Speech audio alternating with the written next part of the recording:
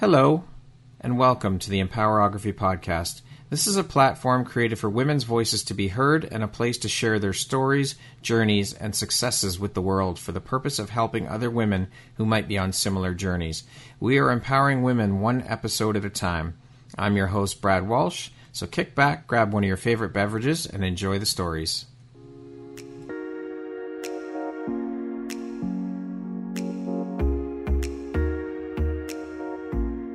The world needs to hear your message and your story, so don't deny the world of that gift within you that the universe has given you. Someone out there needs to hear your story because it will support them in feeling hope, inspired, and even transformed. Do you want to discover how I help get my clients out of their own way, show up, and confidently share their message? I would love to extend an invitation to you to join me in my free masterclass, Start Your Own Podcast from Idea to Implementation, on Wednesday, April 5th at 1 p.m. Eastern. You can find the registry link in the show notes. Hope to see you there. Hello there, Brad Walsh here, your host of the Empowerography Podcast. Today, my guest is Sariya Saabye. She is a keynote speaker, a strategist, a minimalist expert, and a coach. Welcome, Sariya. How you doing this morning? I am great. Thanks, Brad. Excellent. Thank you so much for taking and making the time to be here with me today and share a little bit about your story and your journey. I am so excited to have you here and looking forward to jumping in and sharing all the things, Sariya. So let's jump right in. As I mentioned, you are all of those things. That's a hell of a lot of hats and quite a resume. How on earth do you find the time for all of this, Sariya? And how important is prioritization and organization in order to stay on top of things? Yeah, so definitely it sounds like a lot of hats. I've over the years worked that into a system that doesn't take nearly as much time as you would think. And I've done that very intentionally with a big part of that is because I'm also a mother of two and I will be homeschooling them in a couple of months. So I have intentionally worked my schedule to the point that I can juggle all that and actually do it with really a sense of peace and clarity. And that has come from all of the minimalism work that I've done over the years. I love it. So with all of these hats you wear, what does your morning routine look like? Morning routine, it's so key. It's so important to have a very strict morning and nighttime routine. If you read about top performers, it's a common thread for sure. So my morning routine, the second the alarm goes off, the first thing that I do is check three things: the weather, the calendar, and I read a devotional first thing before I ever get out of bed in the morning. And that all takes about 10 minutes. And then I roll out of bed. I do 43 push-ups. Actually, I do 50, but I've added a push-up for every year of my life, but I'm always afraid okay, what if I hit 44 and then I can't add that next one? So I've upped that already, just, a little breathing room. Cover yourself. Yeah. I love it. So I hit the floor. I do 50 push-ups and a couple other exercises, and then I go right into it. But those things happen in that order every morning without fail. And so what is your nighttime routine? You said you have a nighttime routine as well. I do. So nighttime routine is the same. I do a little bit of yoga before I go to bed. I even sit in a particular position in bed when I read my Bible and do my prayer. Yeah. And then I change positions. I even change the lighting. It's very, very regimented. Wow. And then I read fiction. For 20 minutes or so until I fall asleep. I love it. Very, very regimented. And my family knows not to mess with it. So what were you doing for a living before making the transition into the entrepreneurial world? So I was practicing as a physical therapist. And I've always coached at the same time. So I coach hand balancing, tumbling, and acrobatics. Wow. So I've always done that in addition to anything else I was doing my whole life. But yes, I was practicing as a physical therapist. Okay. Now, when we say you're a coach, yes, you coach those things, but you're also like a coach, like a mindset coach or that type of coach as well. Absolutely. So yes, these days I do still coach some acrobatics and that sort of thing, but it's in a consulting type role. And everything that I do is tied into the mindset. So I work with entrepreneurs, I work with small business owners, I work with athletes on mindset and minimalism and strategies to just help optimize what they do, help them hit massive goals. Now, I've heard a lot of people say that most, if not all coaches, we've all been through our shit. We've all been through our personal struggles and our journeys as human beings.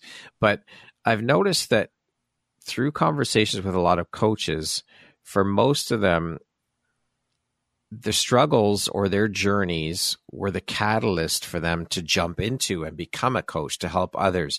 Can you share a little bit about your own personal journey you were on before making the leap into the coaching world? Yeah, 100%. I think you are completely dead on with that. So I think what I found is and I've worked with some of the best coaches in the world. I've worked with some amazing people, been really blessed. I feel like the best coaches are the people who have been there, done that, and they've been through those struggles and now help those people with those struggles. So definitely mine is born out of my own struggles, like you said. So I call myself a recovering maximalist. So growing up, I got attention by achievement. So I just did everything that I possibly could and did it as well as I could. So by the time I was a senior in high school, among many other things, I was a world team power tumbler. Okay. And a straight A student. And there were a lot of other things that I was doing at the same time, but you get the impression there. And so what people saw was that I looked impressive from the outside. Right. What people didn't see was that I hardly ever slept. I had severe anxiety and depression and suicidal thoughts. Wow. It was a very, very dark time. And that continued for quite a while. So that is kind of before I made the switch and did all those things, that was where I operated from for most of my life. And so who did you have as a support system when you were going through that? And what was the catalyst for the shift in getting out of that hole, I guess you could call it? Unfortunately, I didn't have much of a support system, or that's probably not fair. Probably looking back, I didn't realize what I had, and I didn't feel like I could reach out. And what I've learned in I primarily work with high achievers, is that a lot of them, way too many of them, are in that place as well. And you're really, really good at hiding it because you're a high achiever and you don't want to show any kind of weakness. You don't want people to think less of you. So you hide it, and you're really good at it. Even the people that are closest to you. My disordered eating, I was a power tumbler. I was in a leotard 7 days a week in front of the world. And people would tell me how good I looked. I wasn't eating. So I thought, well, this is working. So I should, keep this up. Yeah. Yeah. People didn't know. Yeah.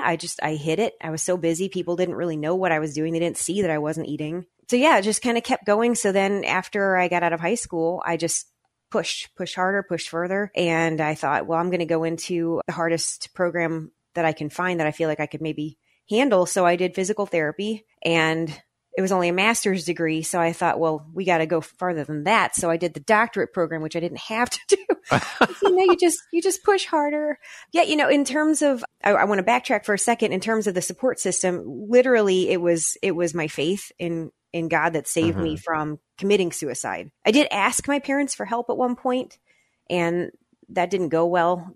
Therapy was a very taboo thing in my family, or mental health. So that was literally by the grace of God, I'm still here. But then I went through therapy school, and it was extremely hard. But I had my favorite professor in therapy school was an avid marathoner, and he peer pressured all of us into doing a half marathon or a marathon relay. So we'd each run 6 miles. And I thought, okay, I love this guy, but I can't say no because I want to impress people. And, he's telling me to do this and I can't let him down. Right. Because that's my personality. Right. But I thought Jack's nuts because I'm 4'9" and I'm a powerhouse.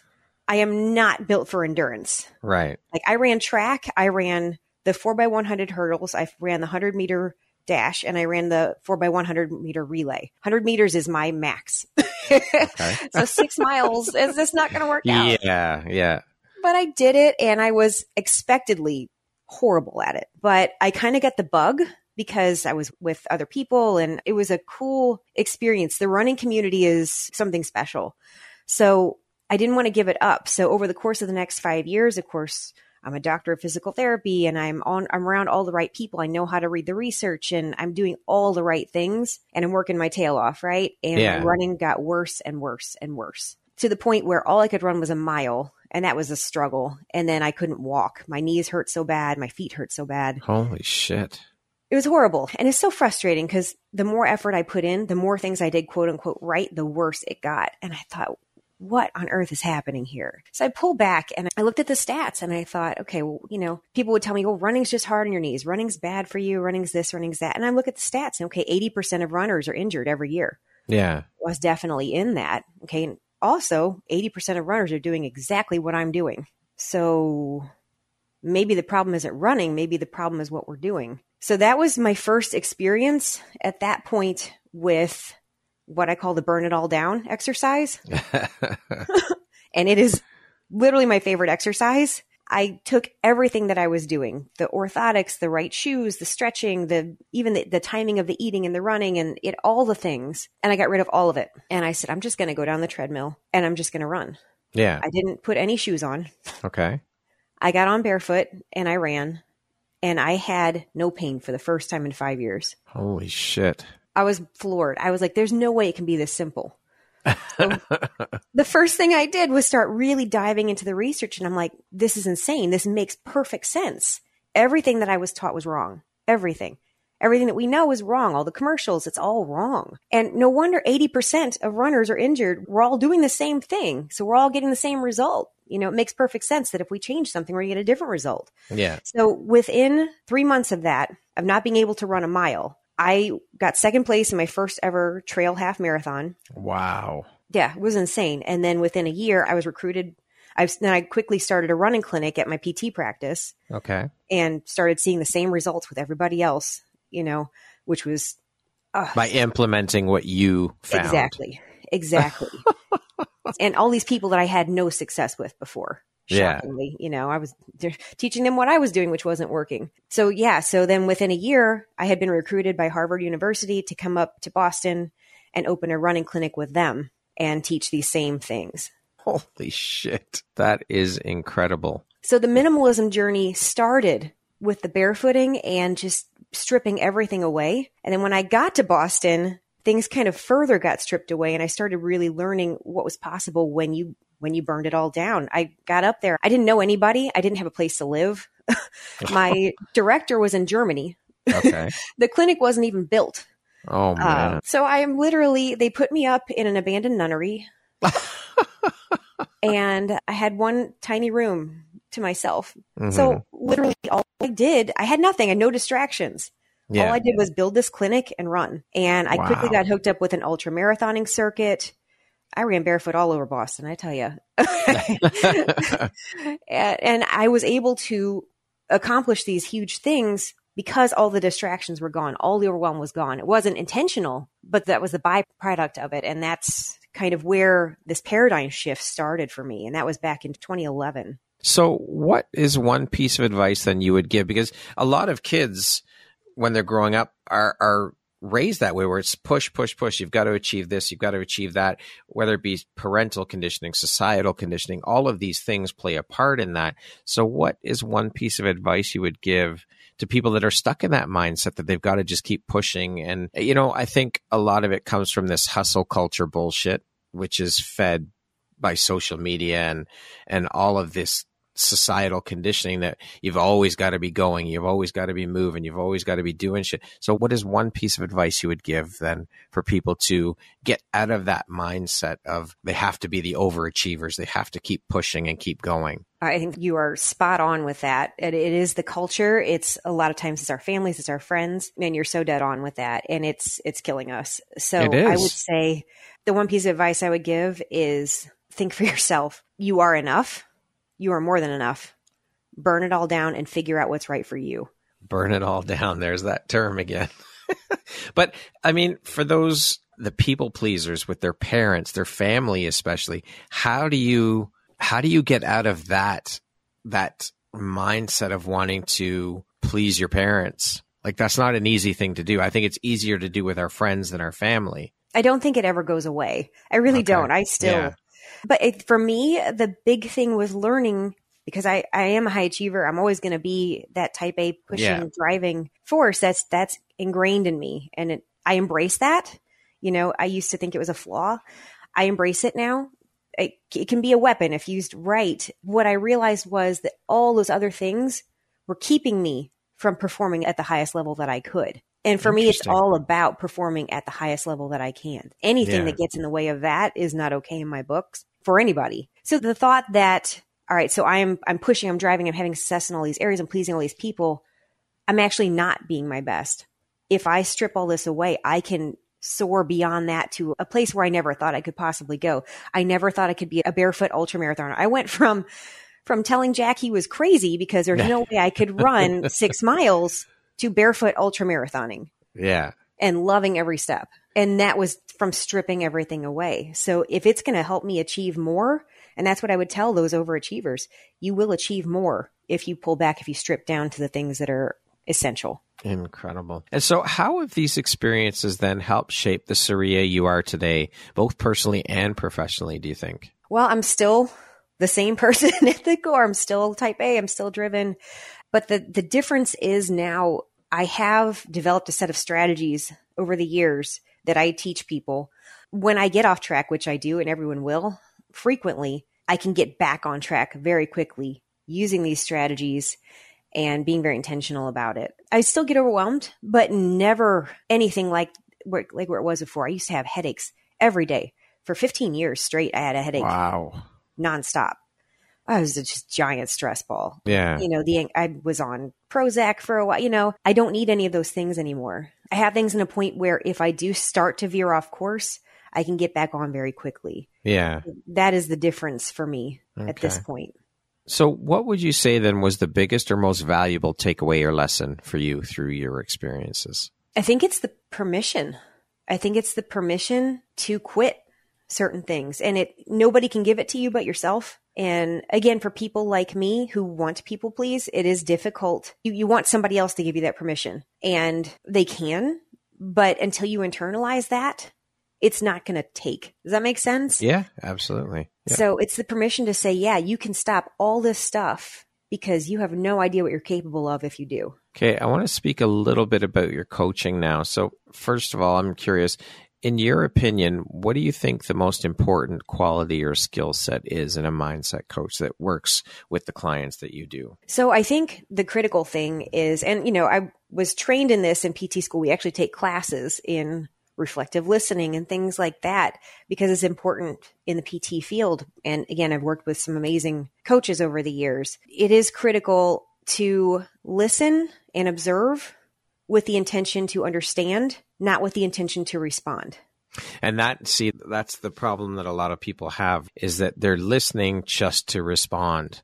They're not actively listening. They're not listening with intent and purpose. They're just listening so that they can jump in and share their thoughts. Yes. And we need to shift that. Exactly. I don't coach any two people exactly the same because no two people are exactly the same. So it's really critical for me to understand not only the tangibles that they're dealing with, what their goals are, but what their limiting beliefs are behind that. And they'll say things, they'll drop things that they're not aware of. Yeah. Or they'll make a shift in body posture that they're not aware of. That if you're watching and listening, you can pick up on, and all of a sudden they're like, holy smokes, and those light bulb moments for them are the things that catapult them. Now, obviously, having gone through the struggles you've gone through, being involved in athletics to the degree that you were, and of course, being a minimalist expert and a mindset coach, mindset is obviously key. Can you speak to how important a part mindset played in helping you through your struggles, and just how important mindset is to our daily routines and our successes? Absolutely. There's a quote I love, and I have no idea who said it, but it's that the body will quit long before the mind will. Okay. Or sorry, switch that around. I completely said that wrong. The mind will quit long before the body will. Right. That's the right way to say it. So yeah, my mind quit a while back, but but yeah, I'll think that because you're out there and you're running or you're tumbling or whatever, and you're like, oh, I'm tired. So there's a great example of this. I did the MR340 and I talked about this. I did this 2 years ago now, I guess, and it is the longest nonstop boat race in the world. Yeah. It is 340 miles, and it is, in my opinion, much harder mentally than it is physically, which is one of the reasons I wanted to do it. I wanted that challenge. Okay, hang on. Let me just ask you, had you ever done anything to do with boating before this? I canoed as a child. I had never been in a kayak leading up to this race, and this was another incident where the minimalism. The only reason I was able to do this is because of the minimalist strategies. I spent 4 hours in a kayak before this race. Okay, I just wanted to give some context. I knew the answer to that, but I just wanted to give some context to this. Yes, and I was able to finish the race with 4 hours to spare before the cutoff. And I was one of only 35 women solos that finished the race. And it was literally because of the minimalist strategies and the mindset stuff. So that's literally the only reason that I was able to do this. So there were several things that went into that. But, to your question of the mindset, on the second day, I met up with 2 other people who we just bonded. And, ultra marathoning in any way, it's a community that kind of unlike any other. So the people are amazing. So we met up and we just kind of decided to pace together and that kind of thing. We started talking about anything and everything. We talked about the dumbest things. We had song contests and we're out in the middle of the river just acting a fool. And I have an app and it's pacing us and it's telling us how fast we're going. And it's in my life vest and I can hear it. Every so often it just chimes up and it tells me what my pace is. While we were laughing and acting nuts and being light, our pace was really good. We didn't have to think about it. And then one of the girls, I don't know what was wrong with her, but she said, let's talk about our childhood traumas. And I'm like, well, that's a shift. We start going down this whole different road and our pace dropped. Not only did our pace drop, but I started feeling aches and pains that I hadn't been feeling. And I was like, hey guys, we can't do this anymore. It is real. And there's a ton of science behind this. Not only do you not perform as well when your mind isn't on the right things, but you will actually release inflammatory chemicals into your body that will cause your body to not perform as well. It's very scientifically backed. The mindset is critical. You cannot achieve at your highest level without the correct mindset. It is incredible how powerful of a tool the mind is. And I mean, stress and all of these things, they manifest in our body in disease. Right? That's yes, what absolutely. It does. And it's just incredible that we have all of the tools within us to overcome these things and to put these tools into use to help pull ourselves out of the dis-ease and all of these other things, the stress and all of that. It's just a matter of learning how to utilize those tools and learning how to strengthen your mind in order to achieve these things. Absolutely. We can literally, I told you I was on Prozac for a while. Yeah. Our minds have the same ability to release those chemicals and self-medicate us if we know how to tap into those things. That's the key, though, is learning how to tap into those things, right? That's not an easy thing to do. It's not. It takes work and it takes dedication. Fortunately for me, I work with high performers and they want to work hard. Yeah. So it's never a hard sell to get them to do the work. It becomes more repetition. Yeah. And the longer you do it, the easier it gets. I'd like to continue on this path about the whole mindset thing and business and the struggles that go along with all of that. I mean, so often we see and hear from experts like yourself who've overcome adversity and transformed through pain to discover their purpose, which is amazing and powerful. I'd like to hear from you. With all of that with all that you've gone through and come out the other side, what are some of the struggles and things you face today around mindset and imposter syndrome, just to name a few? I mean, I'm sure you would agree that with me, just because we've been through the trenches and come out the other side successfully doesn't mean that we still don't struggle. So can you share a little bit about that and talk a little bit about that? About just still struggling today? Yeah, just because we've come through adversity doesn't mean that we don't still have those struggles from day to day. Now, it may not plague us as much as it previously did, but they're still there. We still deal with these things. They pop up from time to time. So how do you deal with those now? So I have several tools. That's a great question. And you're right, it never goes away. That's, I call myself a recovering maximalist, just like an alcoholic would call themselves a recovering alcoholic. Right. You're never cured, So it's always something that you deal with and you're going to fall off the wagon or have issues here and there. And that is to be expected. And you have to give yourself grace when that happens. The first thing you can't do, and again, for people like me, you just start flogging yourself. How could you do this? You're so weak. You were doing so well. What's wrong with you? Those are the first things that have to go. And then you need to just turn to your strategies, become very routine and regimented about just turning to the strategies. You recognize when you're going off track. So I have daily strategies that I implement to keep me on track.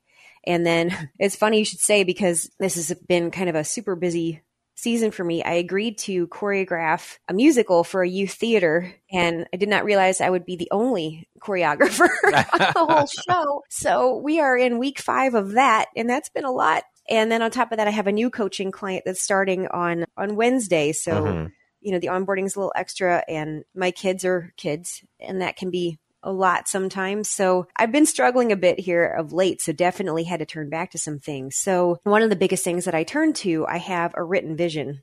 And it's one of the things that I have every coaching client do.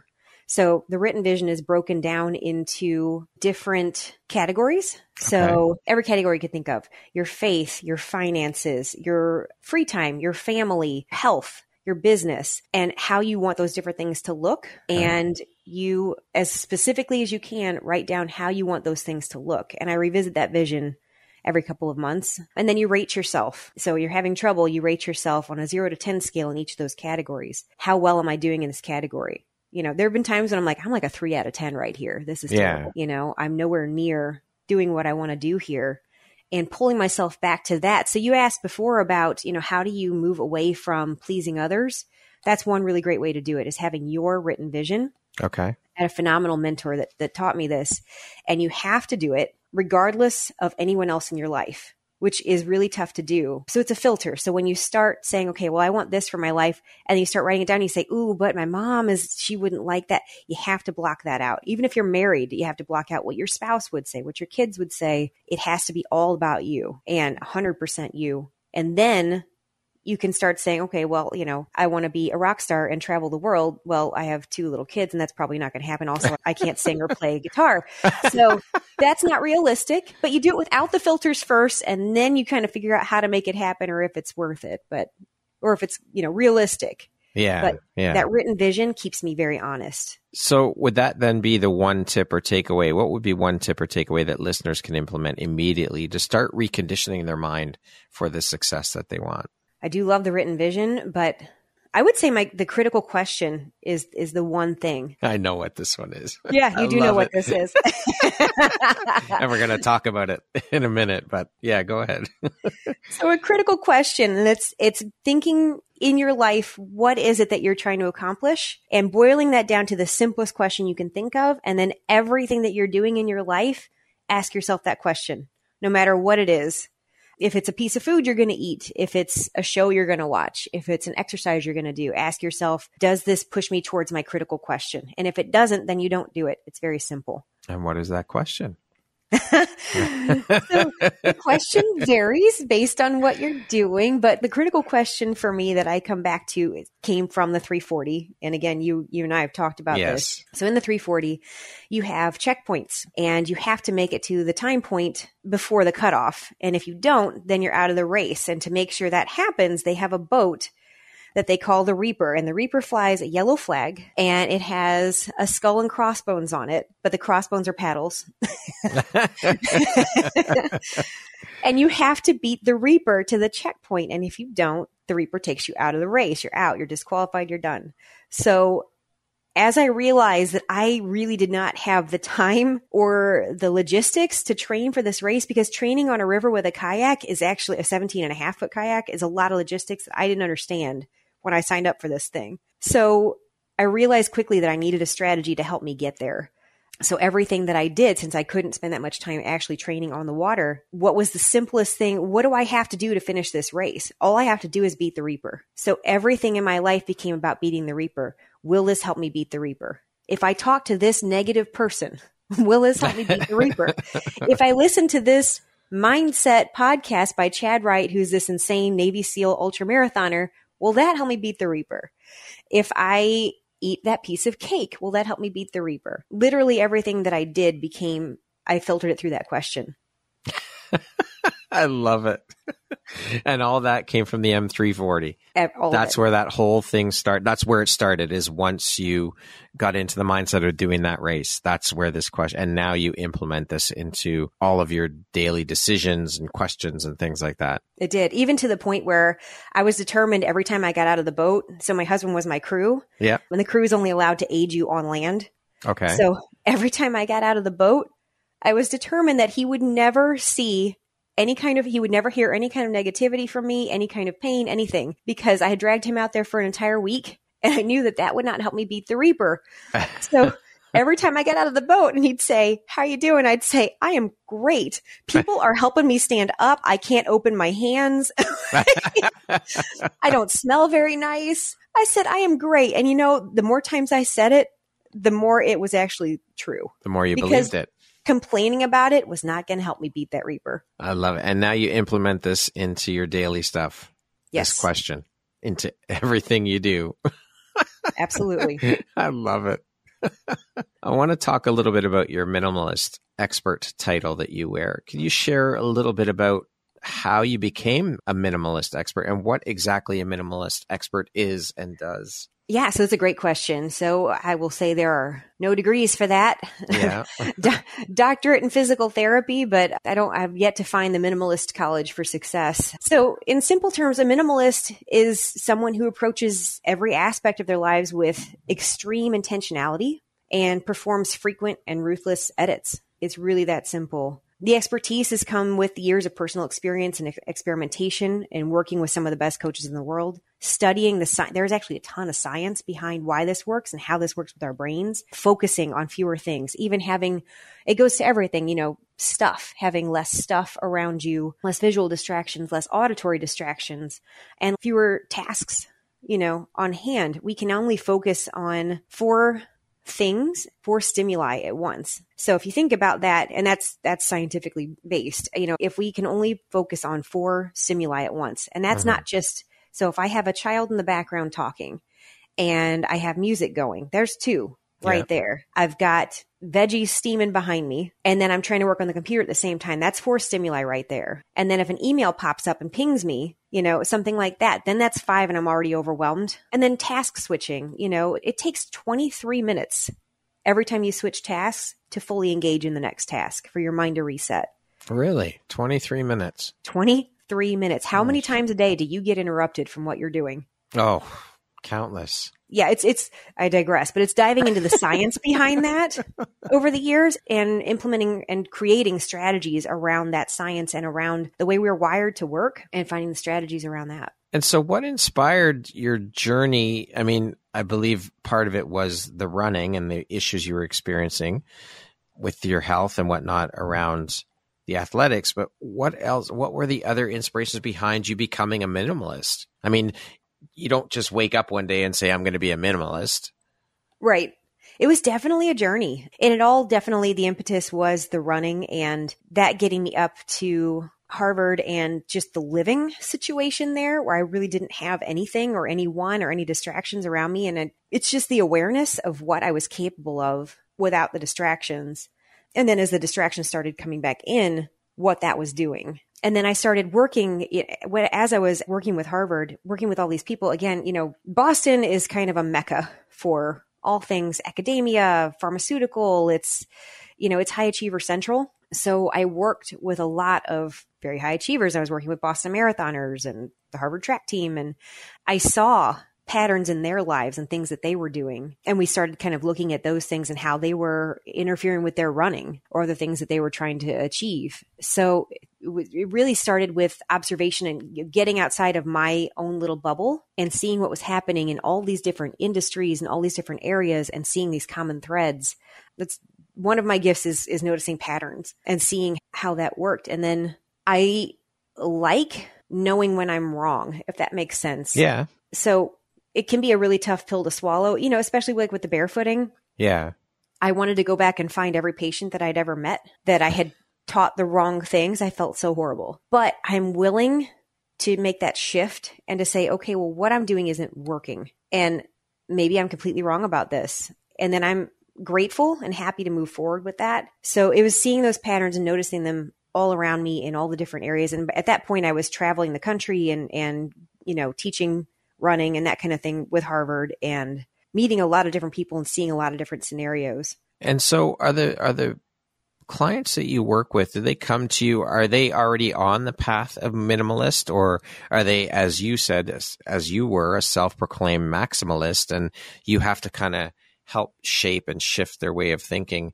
And if so, how does someone start to step into that minimalist lifestyle and mindset? Yeah. Typically, when they come to me, they are overwhelmed maximalists and they haven't started down the minimalist path at all. Literally, all they know is that they're overwhelmed and stressed out, and that I help people with that. Typically, I find that when people get to that point, they don't really care how you can help them if you can help them. Right. So it's kind of like me getting a broken runner. Those are my favorite. They can't run. So I just rebuild them from the ground up. If they're already doing marathons and they're hurting, but they can still do a marathon, it's tough. It's almost like hitting rock bottom. Yeah.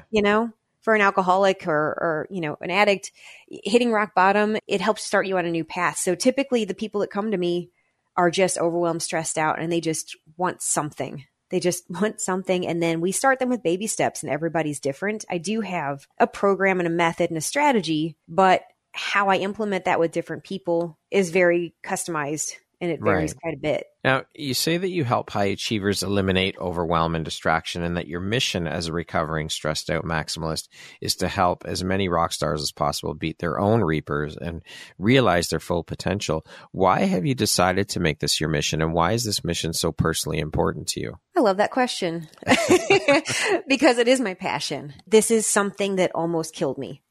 It almost killed me, and it did kill a friend of mine who was on my team. And we were in the gym together every day, every single day. And I did not realize what she was struggling with. And we were good friends. She didn't know about my issues, and I didn't know about hers.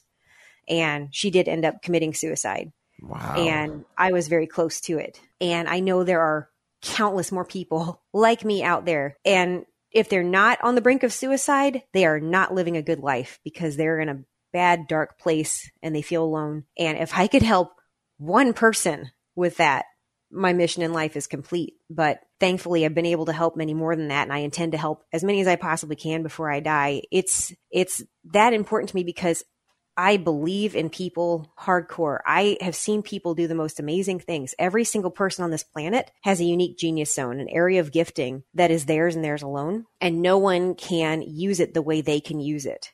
And I think one of the coolest things in the world is helping them discover what that is and then seeing them use it. I truly don't believe you can be fulfilled in this life unless you understand where your gifts are and you use them for the benefit of others. I agree with you 1000%. I think we're all put here with our gifts, our unique gifts to ourselves, and we're all put here with a purpose. And who are we to deny the world of sharing our gifts? We have to. It is our obligation, I believe, to share our gifts, to figure out what those gifts are and to share them with the world to benefit others, because we all have them within us. And it is our purpose for being here on this planet, in my belief. Couldn't agree more. It makes me so sad when I think about all the people who get stuck in the hamster wheel of doing this shit they don't want to do, and they're going to work 5 days a week and they hate where they're going and they don't know where to start to figure it out. I wish I could help everybody figure out what their gifts are, because think of the impact that would have on the world. How much more beautiful of a world this would be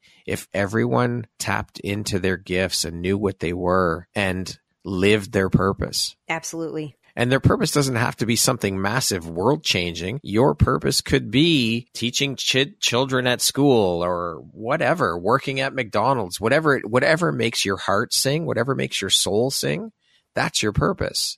Right, when it pulls you instead of you pushing. Yeah. It's so sad to me that the amount of people that never do figure that out. I completely agree. I wish we could just wave a wand and everyone would figure it out, Yes. It'd be amazing. Yep. Sariya, what drives, motivates, and inspires you to keep going and pushing and excelling at all that you do? I think, definitely there's just, my husband is one of the most laid back people on the planet and one of the most even keel people. And, people are who they are, and that's who he is. And driven, motivated, hard charging is who I am. But what drives me more than anything is, I think that the worst thing that can happen is what you and I were just talking about, is for someone to die with their gifts still inside them. And I want to look back. I work with a hospice nurse up in Boston, and she talked about things that she heard people say on their deathbeds. And it's crazy. And when that's me, I do want to be able to look back and say, yeah, I used everything to the best of my potential to help other people. And I want other people to be able to say the same thing. If I can be part of that, that's what drives me. What lights you up or inspires you the most about the work that you do? That's it. The people that I've worked with. Well, definitely, I don't hate the achievements I've been able to have, but man, I've seen some people do some insane things. I coached Flying Walenda Are you familiar with the Flying Wallendas? Yes, I am. So one of them, I worked with her and she was able to do a handstand on the high wire. Wow. And you think about, I kind of talked to some of my business people in terms of this because, okay, the stakes aren't typically life or death in a business deal, but what if we approached it like they were? Because for her, they are. Yeah, absolutely. If she gets distracted, if she gets overwhelmed, if she loses her focus for 1 second, she will not only die, but she's going to take everybody else with her. If we approached everything like that, like literally my life depends on me being in the right headspace.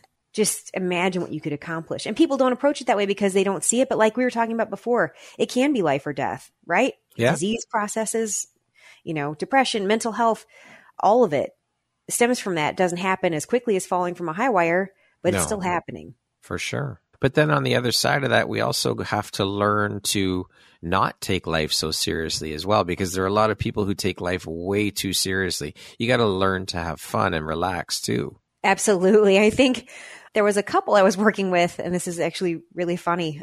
And I am not anti-therapy at all. I want to be very clear about that. Yeah. But they have been going to therapy for years and things just weren't getting any better. They were hanging on, but they weren't getting any better. And they were so focused on all of their problems. And that's what they talked about. That's what they thought about all the time. Work on these problems. And I said, what is it that makes you guys great? When do you feel connected? When do you feel happy? And it was things they were playing together, going to play pool, axe throwing, going to a paintball park, going for a run, all things that this couple like to do. They would just literally play with each other. And they had gotten to the point where they didn't even feel like they could joke with each other because they were going to offend the other one. So we talked about setting aside all of it, all of the problems for a period of time, not ignoring them, but just focusing 100% on those things where they felt connected and great. And they weren't even allowed to talk about any of the problems.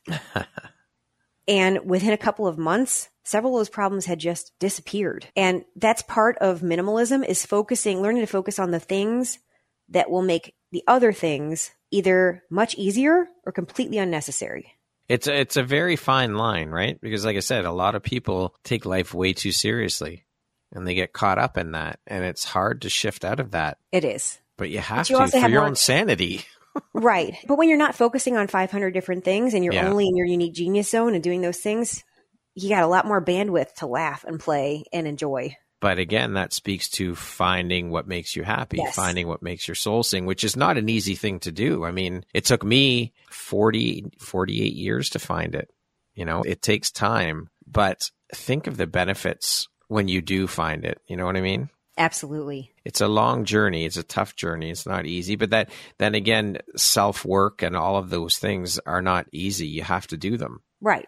We learn the lessons from the trials, right? We don't learn the lessons when everything's perfect. Exactly. What do you think your unique skill set or superpower is that's helped you become successful? I think it's being open. I approach people and things with curiosity rather than criticism. Not that I agree with everybody and everything, but I want to learn more, if that makes sense. Yeah. I was just speaking with a friend just before we got on this call, and we were talking about these types of things and having open, honest, authentic conversations with people. We need to, in my belief, conversation is the catalyst for change. That's how we start to change things, is having conversations. And we need to go into those conversations with an open mind and open ears. We have 2 ears and 1 mouth for a reason. Again, as we talked about earlier, if you go into the conversation with not waiting, not entering a conversation with the intent of just responding, but actually listening to what's being said. We have to actively listen when people are talking. And this is how things change, is through these conversations. Right. I truly believe that I can learn something from every person on this planet. Absolutely. You just have to be open enough, as you said, to listen. But a lot of people aren't, though. Yeah, it's tough. It is. Tough. It is. We could talk for hours about that whole thing. People not listening and active listening and the differences. But I digress, as you said earlier. How do you define success? What does that word mean to you?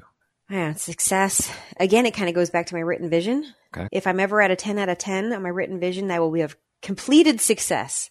But success is progress towards 10 out of 10 in all those areas in my vision. So it is full mental, physical health, good relationships.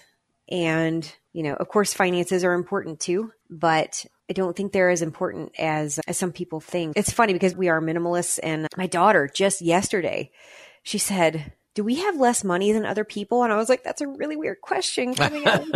Where is that coming from? And she's like, she goes, well, we don't have nearly as much stuff as they do, as my friends do. And I'm like, okay, all right. So I can see the correlation. Right. But again, that's where she's coming from, that's the environment that she's in. Yeah. The more stuff you have, the bigger the house, the shinier the car, the more cars, the more stuff, the more success. And I don't equate success that way. Right. So yeah, fulfilling relationships, knowing that I'm helping other people, being financially stable, but yeah, living that vision. So I love that you brought this up, and that you mentioned your daughter and the whole correlation between money and success, and money and material things. How do we, as minimalists, how do we get around that whole mindset? Because you get bombarded with that shit everywhere you turn. Success equals money, and materialistic things equal money. And I mean, let's be honest, there's no way around it. We have to have money to survive. But how do we shift around that so that it doesn't become the focus, yet we have to work to make money. So how do we get around that whole thing where the focus is money, and I've got to have this money, and, all of these things? It's a very tough line to walk, because you don't want to be focused solely on money, but we need money. You can't get around that. Right. So how do we deal with that? How do we rise above that and realize that, okay, I can just live with this, this, and this, and I'm okay with that, and I don't need money for this, this, and this. And money is not the focus. Absolutely. And I'm certainly not immune to that. I do well financially. Right. Very, very happy and grateful for what I have, but I'm no billionaire. And I do masterminds as frequently as I can with other high achievers. I get so much out of being in a room full of people who are all there for the same reasons, just to sharpen each other and help each other grow, challenge each other. So I was sitting in a room at one of these masterminds next to a man. It was his turn in the hot seat. He starts talking about his business. This man is a billionaire. Just ridiculous. I'm sitting there next to him thinking, oh my gosh, what on earth do I have to offer this guy? He's a billionaire. I'm not a billionaire. I'm never going to be a billionaire probably. And, I have nothing to offer this man and all these different things. So I'm not immune to it, because I think that's human nature. Mm-hmm. I do tend towards a low information diet. Again, that goes with minimalism. I don't watch the news. I don't watch TV with commercials and things like that. I have a pretty low social media presence and diet there, because comparison is the thief of joy. Yeah. And social media is it's intense, Yeah. Everybody's living their best life on social media. It's everyone's highlight reel. It is. And I think that kills people. So I think getting away from those things and coming back to the written vision too, because in the written vision, one of the things that you have to do is put out your finances. What to the cent, to the dollar amount exactly do you need to live this vision? So that so it's not just, I'd like to have $1 million. I would like to have $1 million. That'd be great. Do I need $1 million to live my vision? No, I need this amount of money to live my vision. And then how do I work that? How do I make that happen? Okay. Now I want to play devil's advocate here with the social media bit. Yeah, it's a double-edged sword. And if you want to get your message out there, whatever that may be, whether it's your business or just get your message out, you need the power of social media to get it out there. So how do you walk that line? I know lots of people who leverage social media very effectively to get their message out and do those kinds of things. But those people I advise to kind of get in and get out. Okay. Not to just scroll around and see what other people are doing. Get sucked into that black hole. Exactly. and I don't do it that way. When I get in, I use LinkedIn. I occasionally use Facebook, but I use them very intentionally. I have people that I want to connect with, and my speaking engagements are word of mouth. My coaching clients are word of mouth. Mm-hmm. And then when I get in front of a room full of people and speak, it all just kind of multiplies from there. They know people, and I knew the one person who brought me in, and now I've 500 people who know who I am, and So be intentional. I'm very intentional. Exactly. That's the core of minimalism, is intentionality. But I never recommend scrolling on Facebook. No. Or scrolling on any social media.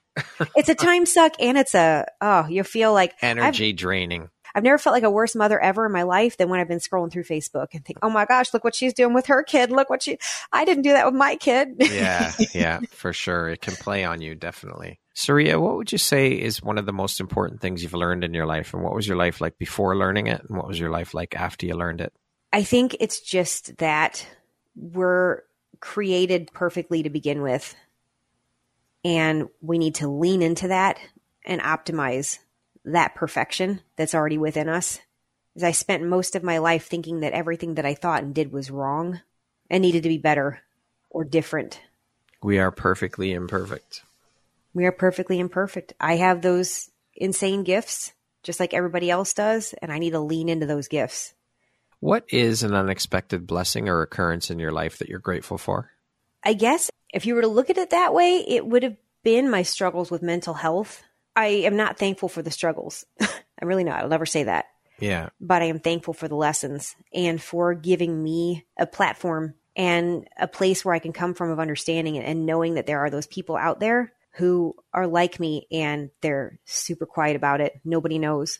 What does the word empowerment mean to you? I think empowerment, again, it goes back to those gifts, stepping into your gifts and being able to unleash them on the world in the way that only you can.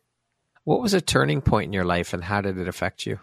Well, yeah, that was another issue with the mental health and everything. Before I had my first daughter, I had 2 miscarriages in 1 year. And that was really, really intense. And I was still practicing physical therapy and I was having panic attacks to the point that I had to go home from work one day. I couldn't work. And I went out and I ran and I ran and I ran and I ran and I ran and I ran until all the demons I outran them. You outran your demons. They couldn't keep up. To date, what would you say is your biggest high or your greatest win? I don't think there is one. Like I said, I've had tons of really amazing things I've been able to do. What's one that really sticks out for you?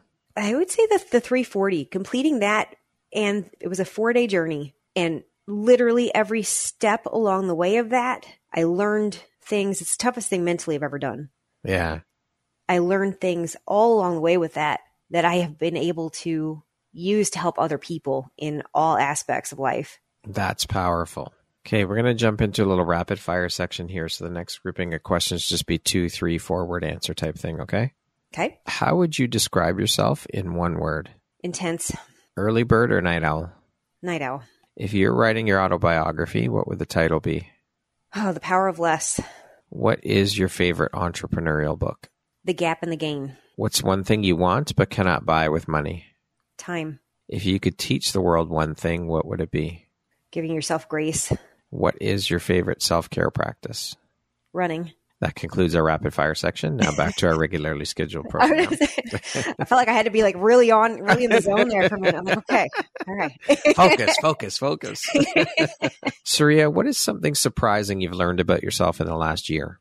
I think the surprising thing is that sometimes I think I'm farther along than I actually am. Sometimes those things kind of pop back up on me, the imposter syndrome or the feeling that I'm not good enough. I just was in Guatemala last month on a mastermind mission trip. And again, I love doing those things. People go deep on you and challenge you. And I was shocked that some things came up with just, again, kind of not just being too hard on myself in certain areas and not believing in myself. And there's things that I thought I had overcome. And I think it is good to, kind of constantly do those wellness checks and have people dig into you. I didn't think those things were still there, but they were holding me back in certain ways. Yeah. What do you see as your greatest accomplishment? I think understanding and leaning into my purpose and my gifts and not being afraid to do that, to burn it all down. There we go. Burning it all down is my greatest accomplishment. Yeah. What aspect of your personality do you think has been the most helpful in your career? Just my openness and my curiosity. Who in your life has had the biggest impact on you and why? I've been incredibly blessed to have amazing, amazing mentors and coaches. I am a coach and I will always have a coach. I believe in coaches. My parents taught me an insane work ethic, so I'm grateful to them for that. Came without all the warm and fuzzies, but I am grateful for the work ethic that they instilled. But yeah, I've had some amazing coaches who just I think the best thing that you can do when you find a coach is someone who is there for you 100%, but they're not going to hold your hand and they're not going to withhold things that maybe you don't want to hear. And is that how you approach your coaching? It is. And before, honestly, when people start with me, before we ever move forward with, agreements or anything like that, before we ever start, I ask their permission to play full out with them. And I make it very clear that if they're not okay with that, then this isn't going to be a good fit. Yeah. I have yet to have anybody say no to that. But yeah, I mean, if somebody isn't going to challenge you, that's not even a good friend. If you have a friend in life who is just always blows smoke up your hiney and tells you what you want to hear, they're not helping you grow. No, definitely not. If you had the opportunity to sit down and have a 1-hour conversation with one woman, any woman in the world, who would it be and why? I actually saw this question this morning when I was going through. It would be Lucille Ball. It would. All right. I think she is just one of the most amazing women on the planet. Here is someone who just beautiful. Yeah. But she leaned into her gift for comedy and made herself look a fool all the time. She could have just done the safe, I'm pretty thing. Yeah. And she didn't. She bucked every stereotype, every tradition, leaned into her gifts hard. And then she was this phenomenal businesswoman and mother, and she just did it all. And there was never a time in her life where she was a victim. She never laid back and said, oh, this was done to me. And she just said, okay, what can I learn from this? Even, her husband, Desi Arnaz, was, a womanizer and a gambler and all these things. And I read an interview with her and she said, I want people to understand he made me really happy. She's like, I want people to know that. Wow. She could have very easily thrown him under the bus, but that wasn't her MO. And I think you see that with successful people over and over again is they're not, I tell my kids, it's like mud puddles. Yeah. So everybody's going to step in mud puddles in life, right? But yeah, you're going to step in it. But do you keep walking or do you lie down in the mud puddle and roll around in it and complain about the mud puddle? True. The first thing that popped into my head when you said Lucille Ball was that scene in I Love Lucy where her and, what was her name? Her Fred and Ethel, that's it. On the assembly line with the chocolates. Yes. Stuffing their faces with chocolates. Yes. You talk about laughing every day. Yeah, for sure. If you could go back and give your younger self one piece of advice, what would that piece of advice be? Ease up, kid. You're good enough. I love that. Lastly, Sariya, if you were to deliver your last 30-second speech to the world, your corner of the world, your tribe, your people, what would that last 30 seconds sound like? What words of wisdom would you impart? Oh, Brad, that's hard. Okay. I would say make it your mission in life to frequently and ruthlessly edit in all areas until all you're left with are the things that best serve you. Beautiful. Thank you so much, Sariya. It's been an absolute pleasure having the opportunity to sit down and chat with you, learn about minimalism and all of the things. You are an incredibly beautiful human being, shining a bright, beautiful light out into the world. Keep doing and sharing your light with the world. It has been such a pleasure. Thank you for making and taking the time to be here with me today. And I'm honored to have you as a member of the Empowerography community. So thank you. Thank you so much, Brad. It's been a pleasure. Once again, my name is Brad Walsh, host of your Empowerography podcast. Today, my guest has been Sariya Saabye. She is a keynote speaker, a strategist, a minimalist expert, and a coach. Thank you so much, Sariya. I hope you have an amazing rest of the day. You too, Brad.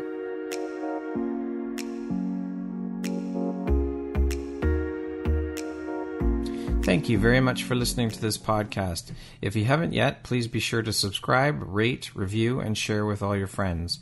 You can find me at visuphoria.ca and follow me on Instagram at Empowerography Podcast and on Facebook at Empowerography. Please join me next time for another inspirational story from yet another amazing woman.